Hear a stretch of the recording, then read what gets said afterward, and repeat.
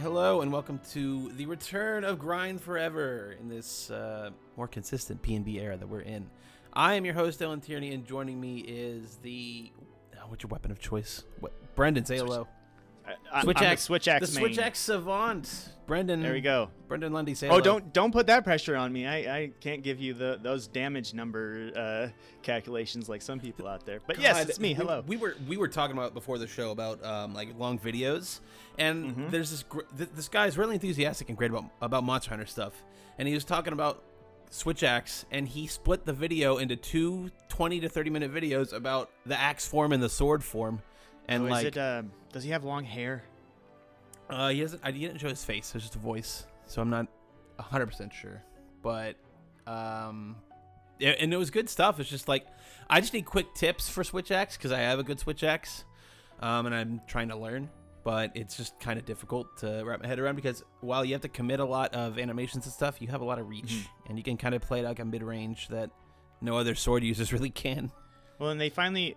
Well, we're just jumping right into into it. Inside baseball. This is Monster Hunter World Iceborne, everybody. This is what we're talking about. Hello. If you couldn't tell already. I guess Switch-Axe has multiple viable playstyles this time around. So it depends on what you're doing and if you're doing solo and you have a monster that can easily be flinched, you just charge up the axe modes charge with the that like overhead spin somersault attack. Yeah. And then you can just flinch him over and over and over. And then when it's flinched, you can get off a couple armor breaks and maybe even some high damage from the sword mode, switchback. That's a good one. It just depends on what you're running and what your other hunters are doing, really. I'll say when I'm apprehensive or it's a new monster or I'm not super familiar with like animations or stuff, I tend to go with Insect Glaive just because I can kind of poke him from afar and throw my bug at him and just get a sense of what he's doing. But I actually beat Rajang for the first time a couple hours ago. Hooray! Fucking finally. It's definitely because the SOS squad I was with was farming for Rajang parts. They knew what they were doing. Well, that's good. I was going to say it's always a toss-up. Like otherwise, it's sometimes, a 50-50. Yeah. Oh, I don't even know if it's that generous, man. I think it's like closer to like 30-70. Because even if you are with people who are good, if it doesn't mesh, what people are doing just doesn't mesh, like if you're fighting Rajang and there's a Switch-Axe user, a longsword user, and a glaive user, and I fucking can't get in there because they're all hitting me because he's not a huge monster. Yeah, you have to have even animation synergies correct because like if you're fighting a giant monster like Shara Ishvalda, sure, go nuts with your giant wide swinging weapons, guys. But I can't fight Rajang because I can't get the man damage in because you're not letting me. But yeah, totally. So that's your preference for like Switch-Axe is kind of your bread and butter. I would started Iceborne. Go ahead. I was just gonna say my secondary has always been longsword, and I know that's like what everyone plays, but for all the PSP games and most of the 3DS games, I was a longsword user, and so that was like I just know it like the back of my hand, really, you know. Yeah, that's fair. That gave me some familiarity with Glaive. Although I did notice when I hopped into Iceborne about a month ago, some friends were playing it, and I was just along for the ride, and I got it on PC. So with Iceborne, they changed a few things. Just about like they gave every weapon a couple of new moves here and there. Like for Switch-Axe, when you're in sword form, you have like a cool spot dodge. It's nice and quick. Oh yeah, that's right. One of the quickest things you can do is Switch-Axe. And Glaive has a new downward strike and a new. I think it's new because all the clutch claw stuff is new for Iceborne. So, with the triggers on Insect Glaive, you can do like a downward strike that does like good pierce damage and then 2 wide swings. Or you can do insta clutch claw from above. Most people have to clutch claw from like the face level on the ground. You can clutch claw from the air, and it's very sick looking. Yeah, that I really wish that I gave Insect Glaive more of a chance because it's really cool. It's definitely awesome looking, and I really like the fact that you can play the Dragoon looking armor and all that stuff. I was concerned when I got the master rank that all this Dragoon stuff's gonna be shit, but once you get to the post game and master rank, you actually start getting like master rank investigation quests for that stuff. So it'll actually be pretty optimized. And who knows, maybe they'll add it to like layered armor sets or something. Well, I mean, there was a timed quest where you could have a layered Dragoon armor, but I didn't do that because I couldn't even get the first Behemoth down. So. Behemoth was so tough. Behemoth's where I fell off in Vanilla World. Yeah, me too. I had played Monster Hunter World for at least a good 6 months when it came out on PS4. It came out the same day as Dragon Ball FighterZ. That was quite a busy time for my PS4. Wow, yeah. I didn't realize it was the same day. Yeah, January. It was January of 2018. Yeah. But, and I was Glaive there pretty much the whole time. It wasn't until Iceborne that I really started experimenting. And I went through most of Iceborne with Hammer, with Glaive as like a pocket. I'll just kind of use it, like I said before, to just build familiarity with a new monster that has a lot of different attacks and stuff. But once you figure out the movements, and this has been Monster Hunter's core principle since day one. Once you kind of know what the monster can do, it's all about just reading movements and reacting to them accordingly. And everything else is just icing on the cake. Right. Like once you know what it does and you know its moves, and you can master your, have the best elemental loadout and all that stuff. It's you can go from taking 10 to 20 to 30 minutes to take down a monster to between 5 and 10, Yeah, 5 and 10. That's where we got with like doing some Nergigante stuff at the end of Vanilla World. I wasn't even in Iceborne like Master Rank stuff yet. By the time I had like all the Nergigante weapons and stuff, and all the cool gear, I was taking them down in like 6 or 7 minutes. It can get pretty brutal too. Yeah. Yeah. I mean, that's not like the speedrunners out there can do it real fast, but it's still good. Like 6 minutes is not anything to sneeze at against something like Nerg. So I wouldn't want to be a speedrunner, but you know what I would want to do is just have 4 switch axes, just flail at him with the what's that strike called where you're just going back and forth with the axe? It's like the. It's like the no. Oh God, I can't remember. So if you ever think of like Joker beating up Jason Todd, it's that kind of motion. Oh my God, it's like a flick of the wrist. You're just beating the shit out of a monster, and having 4 of them just pile on somebody it's hilarious. But yeah, I stuck with Hammer for most of the game. I don't know what it is about Hammer that just kind of appealed to me. I think it was just the simplicity of it. I like Switch Axe, but it takes a minute to learn the ebb and flow of how that works. Mm-hmm. Hammer is just going for flinching or like dizzying strikes. Hammer has look out for elevation. Like they care about elevation almost more than any other class. Yeah, and they have a very defined role and use. Like some of those some weapons, it's like, okay, I just do damage. I have to have the right circumstances and know my moveset, whatever. Whereas Hammer's like, as long as I'm in the right position and I'm hitting the thing I'm supposed to hit, I'm fine. I'm doing whatever. You can maximize it with the right combos at the right time and everything. But as long as you're hitting the head, you're good. Exactly. And I kind of like it for that. And whenever we're fighting something that I know has horns or something that can break off, I'm just loading up on Part Breaker. And just I have one target and one target only, and that is the head. So that'll be great for Furious Rajang when I ever get there, because he doesn't have a tail weakness like old base Rajang did, which that looks terrible. And also, is it Raging Brachydios? Yes. When he goes into a cave and just turns it all into magma, I'm just like, oh. What the fuck? It's a reference to the fight from, I think it was, I can't remember if it was Generations or if it's Monster Hunter 4, but you were in a single area, like a single area arena. You couldn't go, because in old Monster Hunter games, you could run to another area, zone out, heal up because the monster wasn't there, then go back in. You couldn't do that back then, and so this is it's a reference to that. That's pretty funny. I just feel like I have to load up on anti-blight stuff, and you mostly get anti-blight stuff from fighting regular Brachydios. Yep, and the floor will just set you on fire too, and it's just. I haven't fought either Furious Rajang or Raging Brachydios. Well, they just came out on PS4. Yeah, so. and I'm not sure. I'm not sure I want to without a solid group of people to play with. So. Oh, a dedicated squad. I get it. And it's weird though, because like I have my dedicated squad, but they were wiping with Rajang along with me, and like they already beat. That's because Rajang's fucking hard. Yeah, I mean that's true. You can't downplay that he's a hard monster, because like I don't know. Sometimes with some of these like Zinogre and like Rajang, I keep thinking, well, they have like alternate permutations already. They can't be that hard. No, that is not the case. No, they're still pretty tough. Although I was trying to do a was it not a guild quest? One of those challenges quests on the fourth floor or whatever. The challenge. Wait.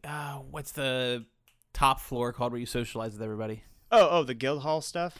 Yeah. The guild hall has like master quests and stuff you do to get coins that you can upgrade stuff. Okay. Yeah. I'm trying to upgrade my guild palace mace because it looks like an axe and it looks fucking badass. It won't look any different, but it's gonna have way better stats. So I mean, there you go. I know this is all kind of moot anyway because I know Safajiva stuff is just gonna be fantastic, and that's what I'm gonna go with. Can be very likely. Yeah, probably.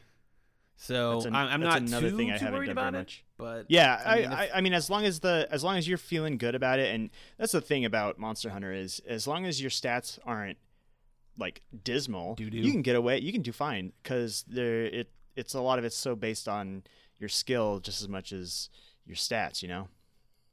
And so you had gotten Iceborne obviously from like Point Go, right?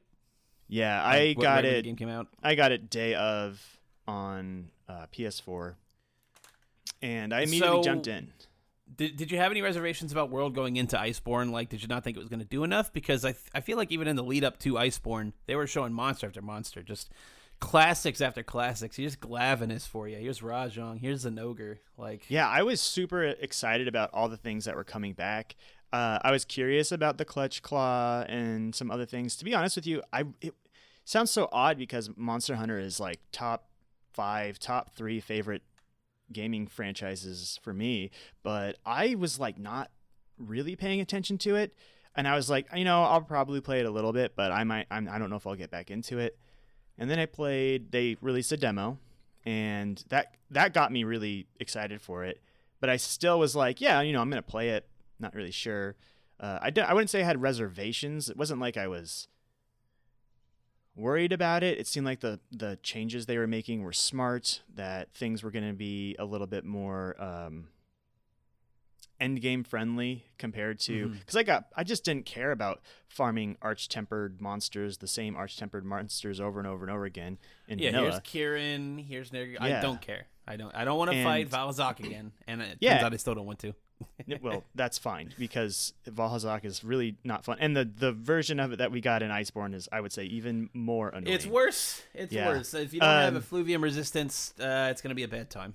Yep. It's oh god. Yeah, I think that was probably top 2 or 3 worst, most difficult fights in Iceborne for me. But when I got it, of course, I got the hooks in me. The new systems were great. But yeah, and it's funny because I fell off of it like I do with every Monster Hunter game. I always fall off of it. I power through the whole thing. I play like 20 hours of the end game, and then one day I just stop. Not because I'm like bored or anything. I just don't turn it on one day, and then that becomes 2 days, 3 days. All of a sudden, it's been like, I haven't played in 3 months. Right. I've gone back a little bit more often with Iceborne, I will say, because I think I like just walking around the endgame area and fighting whatever shows up. I think that's kind of fun. And I like the new monsters and old monsters that they've brought back for all this like post-launch DLC stuff. So, I mean, I can't tell by the tone of my voice. I actually think that Iceborne is the best Monster Hunter has ever been. I really do. I think it's super fun. That is fun. High praise. I think Monster Hunter 3 and 4 are really close behind it. And Vanilla World, I would have been like, it's a better playing game, but those other games had more going on or whatever. I think Iceborne, even in the ways that maybe the armor isn't quite up to snuff and some of the weapons don't look as cool as they used to, I can't go back to the old versions at all after this. So there's so many different changes they've made from the old Monster Hunter games into World and Iceborne that I'm definitely the same way. Like I wanted, like I was thinking a few weeks ago, because I was in the height of my like Monster Hunter Iceborne playing. Yeah. Just like, well, what if I just get Generations and play it a little on the go or something? Yeah. Like I got time to kill, I'll play some Monster Hunter. It's not really. It's really hard to go back. It's really tough. I think I'd have to check my Switch, the time that it says on my Switch. I put in somewhere between 40-ish, I would say around 40 hours on the Switch version. And to me, that didn't feel like I'd played it at all, you know. That is the tip of the iceberg for a lot of Monster Hunters. And Generations, 40 hours. Right. And Generations Ultimate has like, whatever, 100 plus 130 something monsters or something like that. Right. And it's huge. It's just an enormous game compared to anything else, because it's basically like the Super Smash Brothers Ultimate of old school Monster Hunter. So, but yeah, so when I started playing Iceborne, I distinctly remember feeling a little bit worried because I hadn't done the Arch-Tempered stuff, being like, fuck, okay, you know, I didn't farm as much as other people. I know people who played, you know, 100, 200 hours beyond what I played, and my gear is just not there. So jumped in. I got through Beatotus fine, which is the first monster you fight. But holy shit, man, it took me like 45 minutes to take this thing down because my gear was so weak. And immediately I just farmed him a couple times, and the jump from my high rank armor to the master rank armor and some of the other weapons I was making made everything else so much easier. So for sure. And actually I was curious because you said, I mean, you've mentioned it many times that you played basically with the guild weapon, the defender thing from like drop one. How easy does it make those early fights in vanilla? It carries you through all of vanilla. And yeah, but like, means, is it like it doesn't make it like a cakewalk for some of the later stuff, like Teostra and right, like, okay, yeah, Kieran and stuff. It's not a cakewalk, but like you'll do. And the fact that, you know, from Moment Go they give you a weapon that'll do against those, you know, Elder Dragons, is pretty significant. So I beat, so just for sort of understanding, I beat base Monster Hunter World in like 12 hours. Damn. Maybe not even. I think that's because I was dicking around on a couple different monsters, but you can breeze through it. I mean, think about it. If you're playing Monster Hunter and you never have to worry about collecting parts and like making stuff, if you just critical path it, it's not super long. If that's literally all you're doing it, and that's all I was doing to get to Master Rank. And like the second I got to Master Rank, it's like, well, your defender weapons are good, but your armor sets are shit. You're gonna need to upgrade those. Right. And then, you know, a couple monsters in, it's like, well, now you're gonna start making new weapons. So. And you just go ahead. What I want to know, like, from there though, because what I was kind of leading up to was just wondering how that transition from vanilla to Iceborne was when you're just playing all the way through. Is it as hard of a? Because I felt like it was a big jump. Did it feel like that when you're playing with the stuff that they give you? It didn't immediately feel like a big jump. Like Beatotus didn't feel like too much of a problem. I just had to watch out for like a drill thing that'll do like a 1 KO move. Yeah.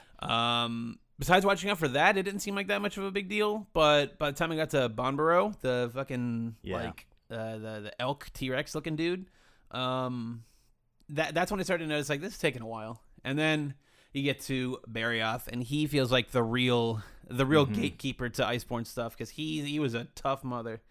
And Barioth was like the baseline for which I made a lot of my weapons that I'm a couple of them still using. So really, it felt like Barioth was the barrier to entry for me. So yeah, I feel like for a lot of people in vanilla, it was Anjanath was their big barrier. And I mean, to be fair, like I fought him a few times. I was never interested in his gear or his weapons necessarily. So that's why I didn't fight him as much. But like Barioth was, well, and it's funny because Barioth, being in the master rank gives him a certain status that maybe he didn't have before. Like you fight Barioth at like some low rank and certainly high rank stuff in older Monster Hunter games, but the fact that he doesn't show up until master rank, I was like, fuck, this is maybe the hardest Barioth I've ever fought. What the hell, dude? Right. And same with Nargacuga. God damn, it was like, fuck. He was tough, man. He had like his swings with his tail, like his horizontal movement was crazy. I had to. Yeah. That was a monster I definitely learned using Glaive because I could kind of just get above him a little bit. But man, and then it's funny because Zinogre's like the opposite problem because he has the air. Like he has the air as his ally. Like it is all over. He can hit you from anywhere in the air. He'll smack you down. I love his animations. I love what they did with Zinogre. Zinogre was my favorite monster in 4 to fight. Definitely. So to see him added in Iceborne the way he was, like, he translates very, very well. So absolutely, that was the one monster that I most wanted to see in Iceborne, and I thought that they did the transition really well. Because how are you going to do like a electric wolf dragon in something that's slightly more grounded, like Monster Hunter World? But I think they did it good. I actually think I like the Stygian Zinogre variant this time around better. Part of that is because I'm just about to fight him actually. Okay, cool. He's I feel like it was just a little bit more, I don't know, my play style or whatever. There's a more fun back and forth between me and the Stygian Zinogre versus the regular one. But also part of it is because the armor design that they used for Stygian Zinogre is the G rank, the super high end G rank variant that all Zinogres had in previous games, but only Stygian has it this time around. And so it's the full mask helmet with the like wolf ears. That armor set is my absolute, like, it's in my top 3. Actually, it is my second favorite armor set in all of Monster Hunter, behind the Lagiacrys high-end G-rank armor, but Lagiacrys isn't in Monster Hunter World, sadly. So, hey, I mean, you never know. They after they add, which by the way, they had a roadmap a couple weeks ago where they're starting to tie in all the PC and console stuff is starting to kind of match up. They're going to be synced together. And then they're adding Alatreon. Or Alatri, I say know Alatrion. The monster's name. Yeah, Alatrion. So they're adding him, and he looks bonkers, man. I said it on a P&B a couple weeks ago, but he is basically like the Avatar. Like he can shift his elemental weaknesses and stuff just kind of on a whim, and he looks pretty fucking nuts. And I hope that for a creature like Alatreon, they decide to like really try with some of the weapon designs. Yeah, I hope so too. I mean, because Alatreon in previous games kind of took the spot that Safi'jiiva is now, of like, it's the dragon, and you're going to fight this final super difficult dragon. But now it's here along with Safi'jiiva and all this other stuff. So it'll be interesting to see that. I don't have tons of experience fighting Alatreon, but I don't like it. It was hard. So we'll see how it goes. I probably will work on elementalist stuff just because I won't have to worry about, like, you weaknesses basically have stuff. to, Yeah. Which I think that's switch on a dime.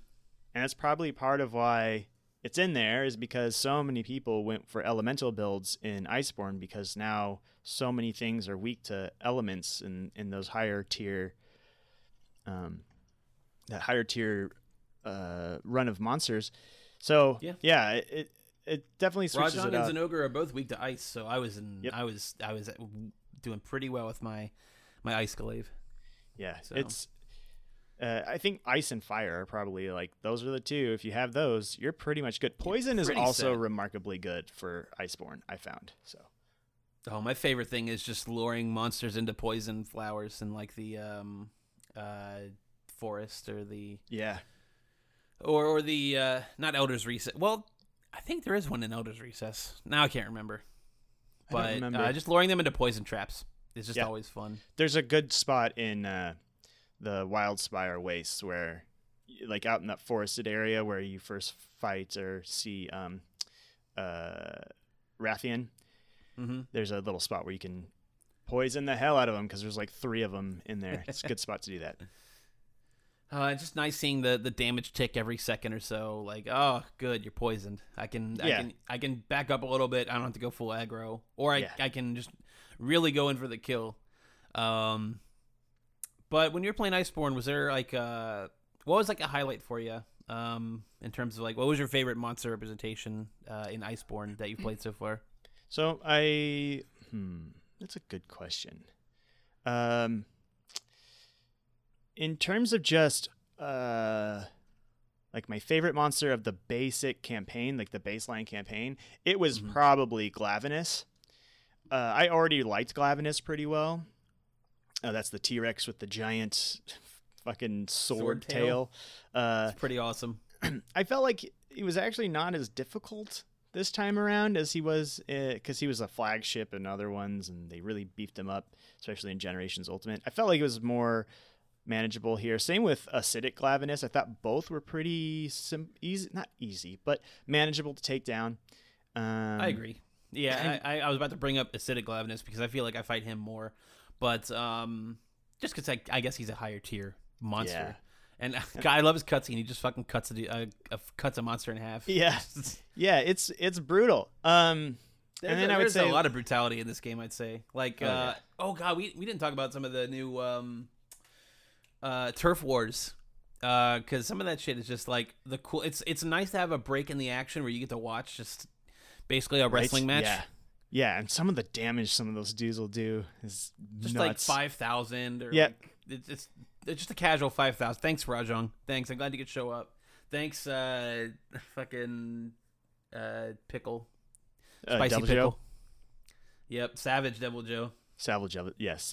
Savage Devil Joe. What a fucking mouthful. Yeah, I there's a lot of really good ones. I feel like I never see regular Devil Joe anymore, though. Like, or regular Basil Geese. They're just not around. I mean, I'm not in high rank areas anymore, but yeah, I don't see regular Anjanath anymore. I just always see Fulgur Anjanath. And I like Fulgur. I think I like Fulgur more than regular Anjanath. It just has more stuff to do than just it's more interesting, definitely. I also, you know what? I liked the fight against Shrieking Legiana, even though you have to fight it and a regular Legiana at the same time, and which is kind of annoying, at least in the campaign. And you know what? I feel like there's always another Legiana. Whenever I'm out on an expedition or something, it's like, oh, there's a Shrieking Legiana, and there's another. Okay, they're right there. Brendan, I have a story to weave about Shrieking Legiana. Okay. It's by far the biggest slug I've ever had on Monster Hunter game. No, I want to hear it. Let's go. Because, there's always like, okay, Legiana is also always around Shrieking Legiana. All right, that's annoying, but manageable. We'll try and dung pot him, but it doesn't really work because whenever Shrieking Legiana moves, Legiana just shows up there. Me and the group that fought him, sorry, just real quick, we like split up and then took down the regular one and then joined the other guys. That's what I wanted to do, but my friends are just like, nah, we gotta like try and focus on the Shrieking. I'm like, yeah, okay. Well, I think I was right in the end because we were trying to trap him. Okay. And so we laid down like a vine trap, and at first the regular Legiana triggered it. And I'm like, ah, shit, that sucks. Whatever. 5 minutes pass, I set down a shock trap. Who wanders in but Barioth and fucking lays down on the trap, and I was the Shrieking Dylan to this Shrieking Legiana. I was fucking just like, you've got to be fucking kidding me. It was and we finally beat him. And you know what? I haven't fought a Shrieking Legiana since. It is just quite a. That was just. I felt like I needed to cool off after that, to hose myself down. It was just hose down. Yeah, I feel like there's a lot of those moments. The ability to fuck up in World is very high, astronomical. It just feels like for a lot of these. I mean, we won't even touch on the walking on eggshells that is Shara Ishvalda second phase, but like there's some really close calls. I think Black Veil Hazak. I felt like we were constantly on the ropes the first time I fought it, and I when I was fighting Black Veil Hazak, I had carded, and it was like me and 2 other guys, and one guy was just, I mean, he was probably like, master rank 999 or some shit. He was just going ham on this dude with it. He had a longsword, just going crazy. And I was doing okay. I think I had SOS'd him into my quest. But anyway, I carded, and while I was kind of changing my loadout and refreshing some of my items, the dude beat him like in the middle of the quest, and I was like, oh, thank God. But then you have to go and you have to do like multiple you have to fight each of the Elder Dragons, the variations, multiple times, and I just fucking, because that guy set me up for just, I don't have to do this again, and then I did. Man, it just felt like I was fucked. I didn't know how to fight it, and it was bad. Yeah. A lot of these Monster Hunter monsters just feel like they take forever to take down, and there was a sense of linear progression that you like to talk about that Monster Hunter is really good at, and it just feels like I still haven't quite reached that point where I can sort of level the playing field with like Elder Dragons at Master Rank just yet. I really gotta commit to the Safajiva stuff if I want to do that, and that's also going to be its own version of a slog. So, yeah, the difference between horizontal and vertical progression. So basically horizontal, you're always flat. Oops, I just hit my mic. You're always flat. Insofar as like you can go and do a bunch of different things to take something down, but that means you're never going to be overpowered. Whereas like vertical progression, you're just like constantly going up, up, up, up, up, up, up. And Monster Hunter has never really had that. And I feel like Iceborne especially is like, oh yeah, you're really good at ice. Well, here's this fucking thing who's completely immune to ice. Oh, you got really good at fighting Zinogre. Here's Stygian Zinogre, who's completely immune to all the things that you were fighting Zinogre with, and all the things you crafted with Zinogre. It's now strong to that. Haha, fuck you. Yeah, it does keep you on your toes a lot, and Monster Hunter always has, but this one is especially good at it. Oh, it's definitely very good at doing that, and I think it's still pretty good at. I know people have complaints about weapons and layering and stuff, and they are adding layered like weapon decorations. Yeah, and whatnot, that'll be fun in a few weeks. But just like when I beat Velkhana for the first time, and I mean actually beat him, not the repel mission, not the lure him away mission, the slaying quest, the slay, because at that point you fight him a few times technically, and you get parts for it. I had enough to get a really cool. It's the Switch Axe I'm using right now, actually. Yeah, I know which one you're talking about. It's the. It has a weird name. It sounds like Latin or something, but it just felt so cool. Like that. Like I got this almost permanent looking reward for because Velkhana isn't the worst. I'd say it's very middle of the road in terms of difficulty of a monster, as it should be. I mean, it's a flagship monster as well. And boy, does it feel like it in the first fight. Oh yeah, is it? It's not the Wicked Nidhogg, is it? That's the name of it. Yes, actually. Yeah. Okay. Yeah. That's the one I have as well. It's a good axe. It's a good axe. It is a great axe. And Velkhana wasn't like incredibly difficult, but I do think it has enough gimmicks to really like if people aren't careful, you can just get stabbed. It just all the tail pokes and all the fucking ice blight and stuff, like just bring your ice proof mantle. And sometimes people forget, and it's like, well, this just got a lot more difficult. Actually, that was one of the things that I was kind of fucked over on. So I had kind of dropped vanilla, like I said, after like it was probably like 20 hours of more than that of endgame stuff. But I was just like, I don't want to just do investigations and fight the same whatever arch-tempered stuff over and over and over again, even if they have other armor. I just didn't want to do it, so I stopped. And because of that, I had actually missed out on some of the mantles, like some of the endgame mantles, and I had to go back at various parts throughout the Iceborne campaign and be like, fuck, okay, I gotta go get this other stupid mantle so I can upgrade it, so I can gem it out, so I can actually survive against this guy. So that did kind of pad some of my playtime there, maybe in ways that I wasn't super into, but that was my fault. I can't fault the game for that. Yeah, for me, I'd say like the most memorable fight Was probably Shara Ishvalda. I mean, it's kind of obvious. It just there's the way that I wasn't expecting it to turn out. I didn't expect him to look like that. I didn't expect I was like, okay, he's a giant rock monster. I assume there's something inside, and yes, there was. But once somebody told me that Shara Ishvalda is always looking at you, the player, not your character, I'm just like, oh, this is just some kind of next level weird. Like he makes me uncomfortable, and he shoots Kamehamehas and spirit bombs, and like there's too much Dragon Ball going on. And then I fought Rajang, and it's like, what are we even doing here? I mean, he just is the. You told me it on the last episode of PNB, and I completely forgot it already. What is it called? The name of the Final Flash? No, I'm sorry. What they're called when they're like fight when Uzaru. Uzaru. He's like a Super Saiyan Uzaru.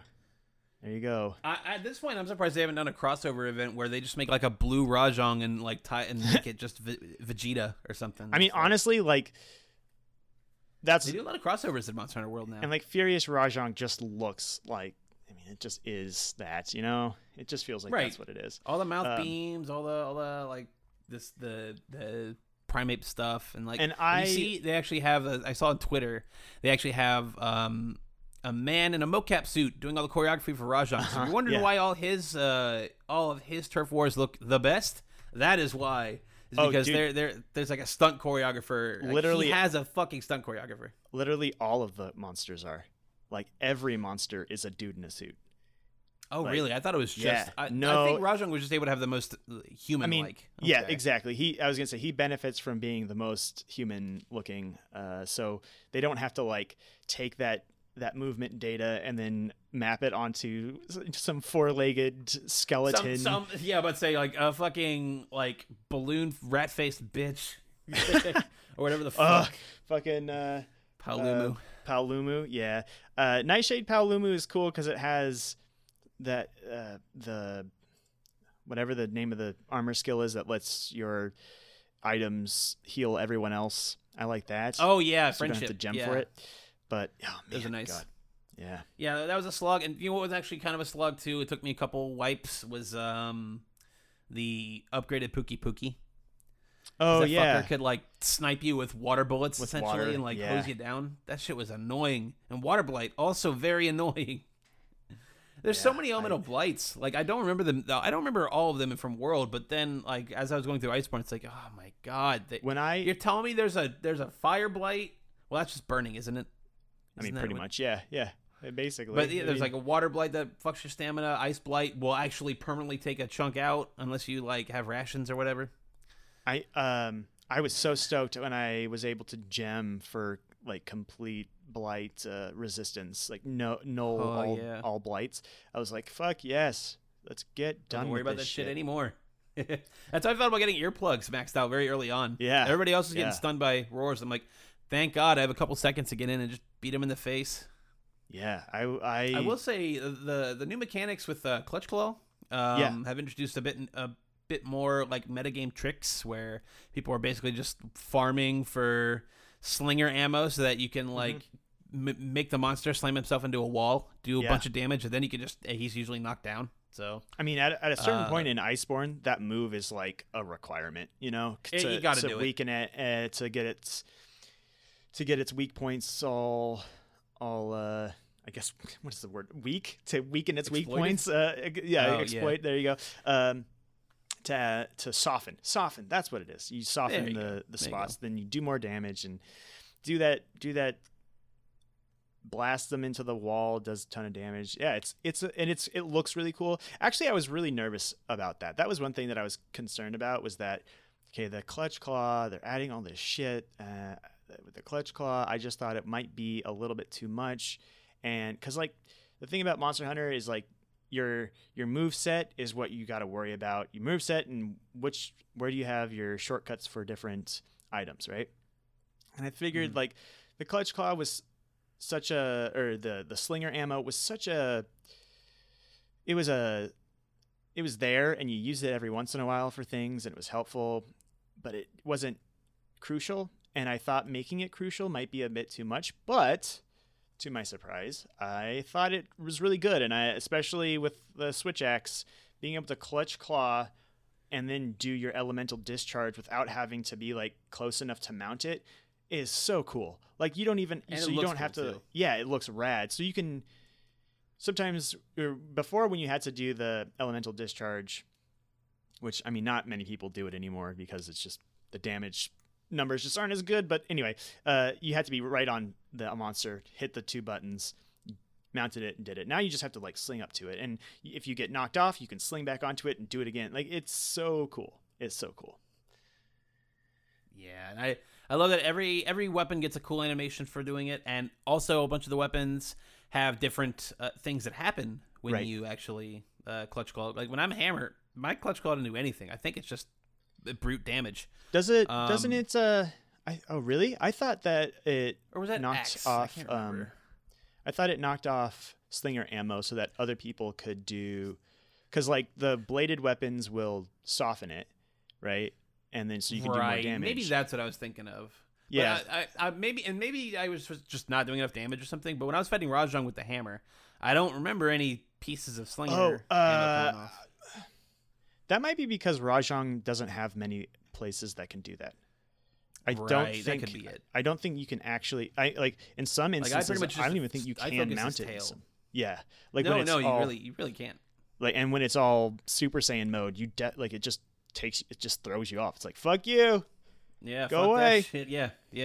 Well, I was always just waiting for him to do his like beam attack because I could just aim for his tail a bit at that time. Yeah. Although, just because the Guild Palace Mace looks like an axe does not mean it does slice, or is it slicing damage? What is it? Yes, cut damage. I don't know. Cut damage. No, it still does blunt damage. It's still a hammer. It just looks like an axe, and it looks like a paladin weapon. It looks really cool.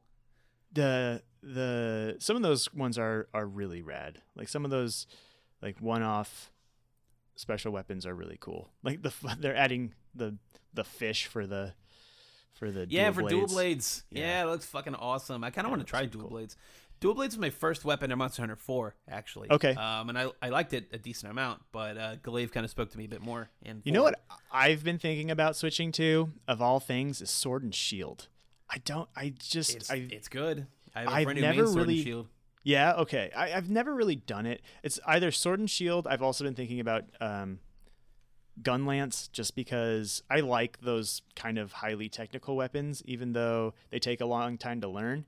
I've been thinking about that, but I don't know. There's some really cool Sword and Shield designs out there, and I've never.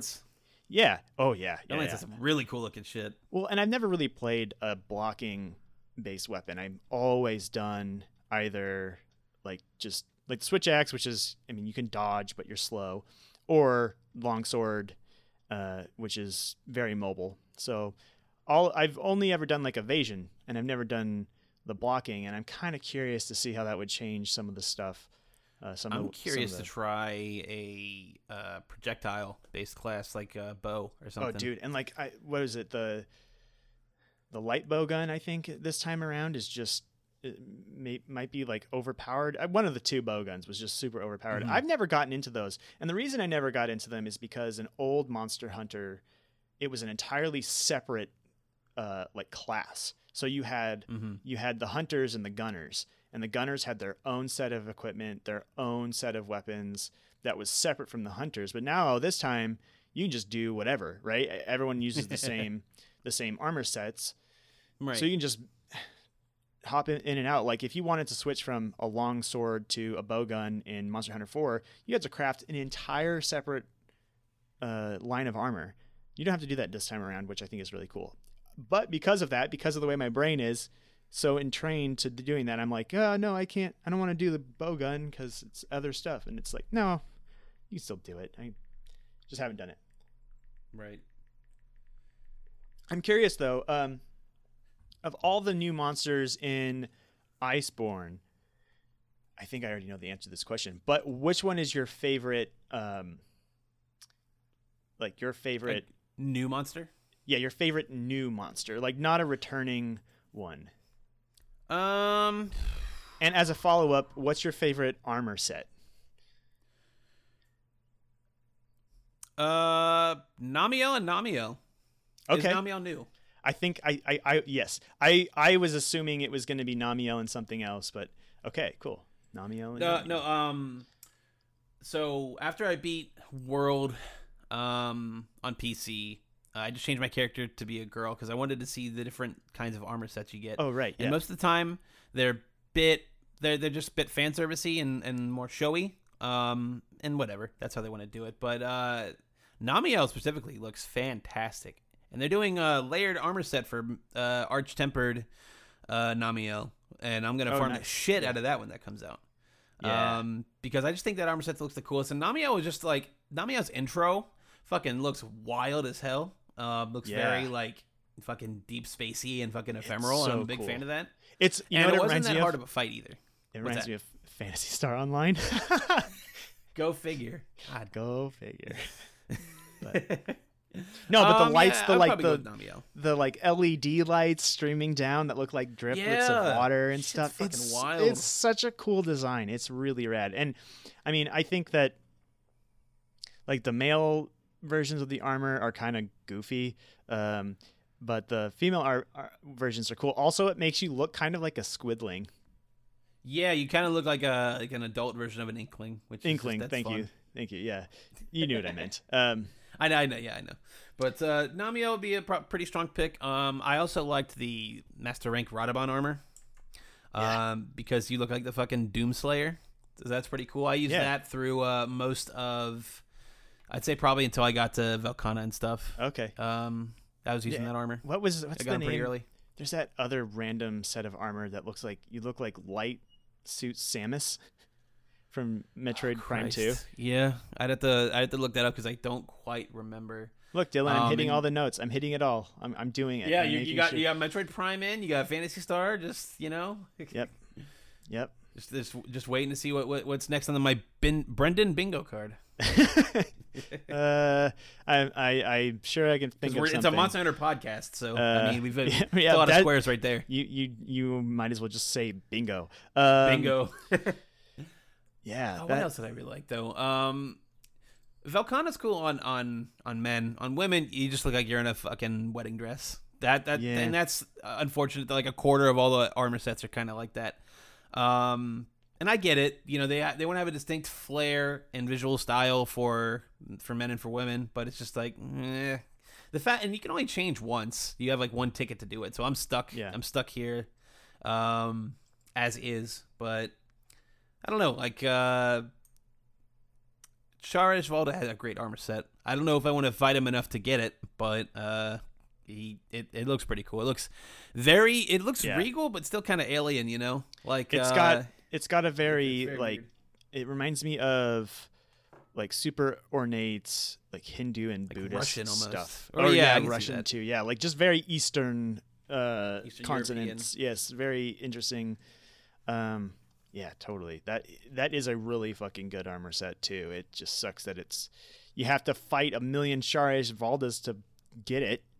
And nobody wants to do that. No, God no. Because we said this on PNB as well, but that fight where that part of the fight where he's a rock monster, like you have to throw him into the wall. Otherwise, you're never gonna like get through that first phase. He has so much health. Otherwise, that it's a neat mechanic. Like it's cool. That first fight, I think it took me a little while to get it all together, but yeah, after that, I just that's I like more straightforward fights. Like Namiel was a very straightforward fight. Yes, Namiel didn't have a lot of gimmicks that other than have to exploit specifically. Shutting out all the lights or whatever that it does. Well, yeah, but that's still cool. Like when it that's first part of like, did the that, cool aesthetic. Yeah, I was like, oh fuck, what just happened? What the fuck just happened? It's very spacey. It's very like just way different looking than what I'm used to. So yeah. So yeah, that would be mine. We'll see how I feel about Stygian Zinogre because I mean the armor set and the fight seem pretty great, and Zinogre's like my favorite monster of like legacy monsters. Yeah, I think his Stygian Zinogre's armor is a little bit more viable than Zinogre's as well. I'm not saying that Zinogre's is bad. It's just like if you're gonna like kit yourself out in a full set. Yeah, Zinogre's full set is a little bit more viable than baseline Zinogre. Stygian, I should say. Mm-hmm. But anyway, yeah. Have you seen the Safi Jiva armor? So here's the thing, and that's part of what this podcast I think I'm going to split it up for is I haven't seen anything about any Safi'jiiva anything. Okay. I know vaguely it's like the Kol Vateroth stuff where sometimes you'll get weapons and it's in like a bunch of different phases and stuff, and it's a bit more out there. That's all I know about it. So I was thinking of cutting this podcast, not necessarily here, but we could probably wrap soon. And then once I'm fully versed in like, let's say once the title update syncs the Monster Hunter worlds, let's say, and everybody's current to everything, we can talk about like, or maybe even when like Alatreon drops, because that's not too far away, we should. You know what we should do? We should check in a couple months after everything's synced up and we've done all that stuff and see like we'll do a Grind Almost Forever a post-mortem. Monster Hunter postmortem part 2 or whatever. Exactly. Like the end game content, as it were, the post game. Because I mean, it might feel I technically might be in the post game, but man, it doesn't feel like it yet. Oh yeah. Well, the reason I asked is because I'm gonna hit another thing on the bingo here. The Safi'jiiva is like a dragon-based armor that looks a lot like the iconic Dark Souls like knight armor. There it is. Ding ding ding. But it's like if that was crossed with a Power Ranger, and the thing is it transforms. The Safi'jiiva armor and weapons, they fucking transform. So it's pretty cool. That's pretty dope. I gotta look into that for sure. But I think this is gonna be it just for this portion of Iceborne. Any closing thoughts? Anything you wanna just go out on? Oh man, it's really fun to talk about this in like such a casual, like, what did you like, what did you not like? So I'm sure there's a million things that I could just go on and on about, spout off about. Yeah, I don't know. If anyone ever wants to chat with me about Monster Hunter, they can hit me up and I'll do that. And you can hit Brendan up on Twitter at Brendan_LH. Thank you so much for having me on. This is my show. Thank you for having you on. You had a good back and forth. You were asking me questions. I wasn't just the host here. It was a co-hosted event. Exactly, and that's what you really need out of Monster Hunter. You gotta co-op some of these fights, man, because the idea of fighting Shara Isvalda solo makes me a little ill. So, like I said, when I said that Monster Hunter World was my game of the year 2 years ago, I said that the reason it was it wasn't just because it was the best Monster Hunter. It was because finally you could play it with other people, and that is the way to play Monster Hunter. It's better with others. It feels pretty great, and it's not to get too meta with it, but it's kind of been the glue that's held my friend group together in wake of all this COVID-19 stuff. Exactly, it's exactly what I was going to say.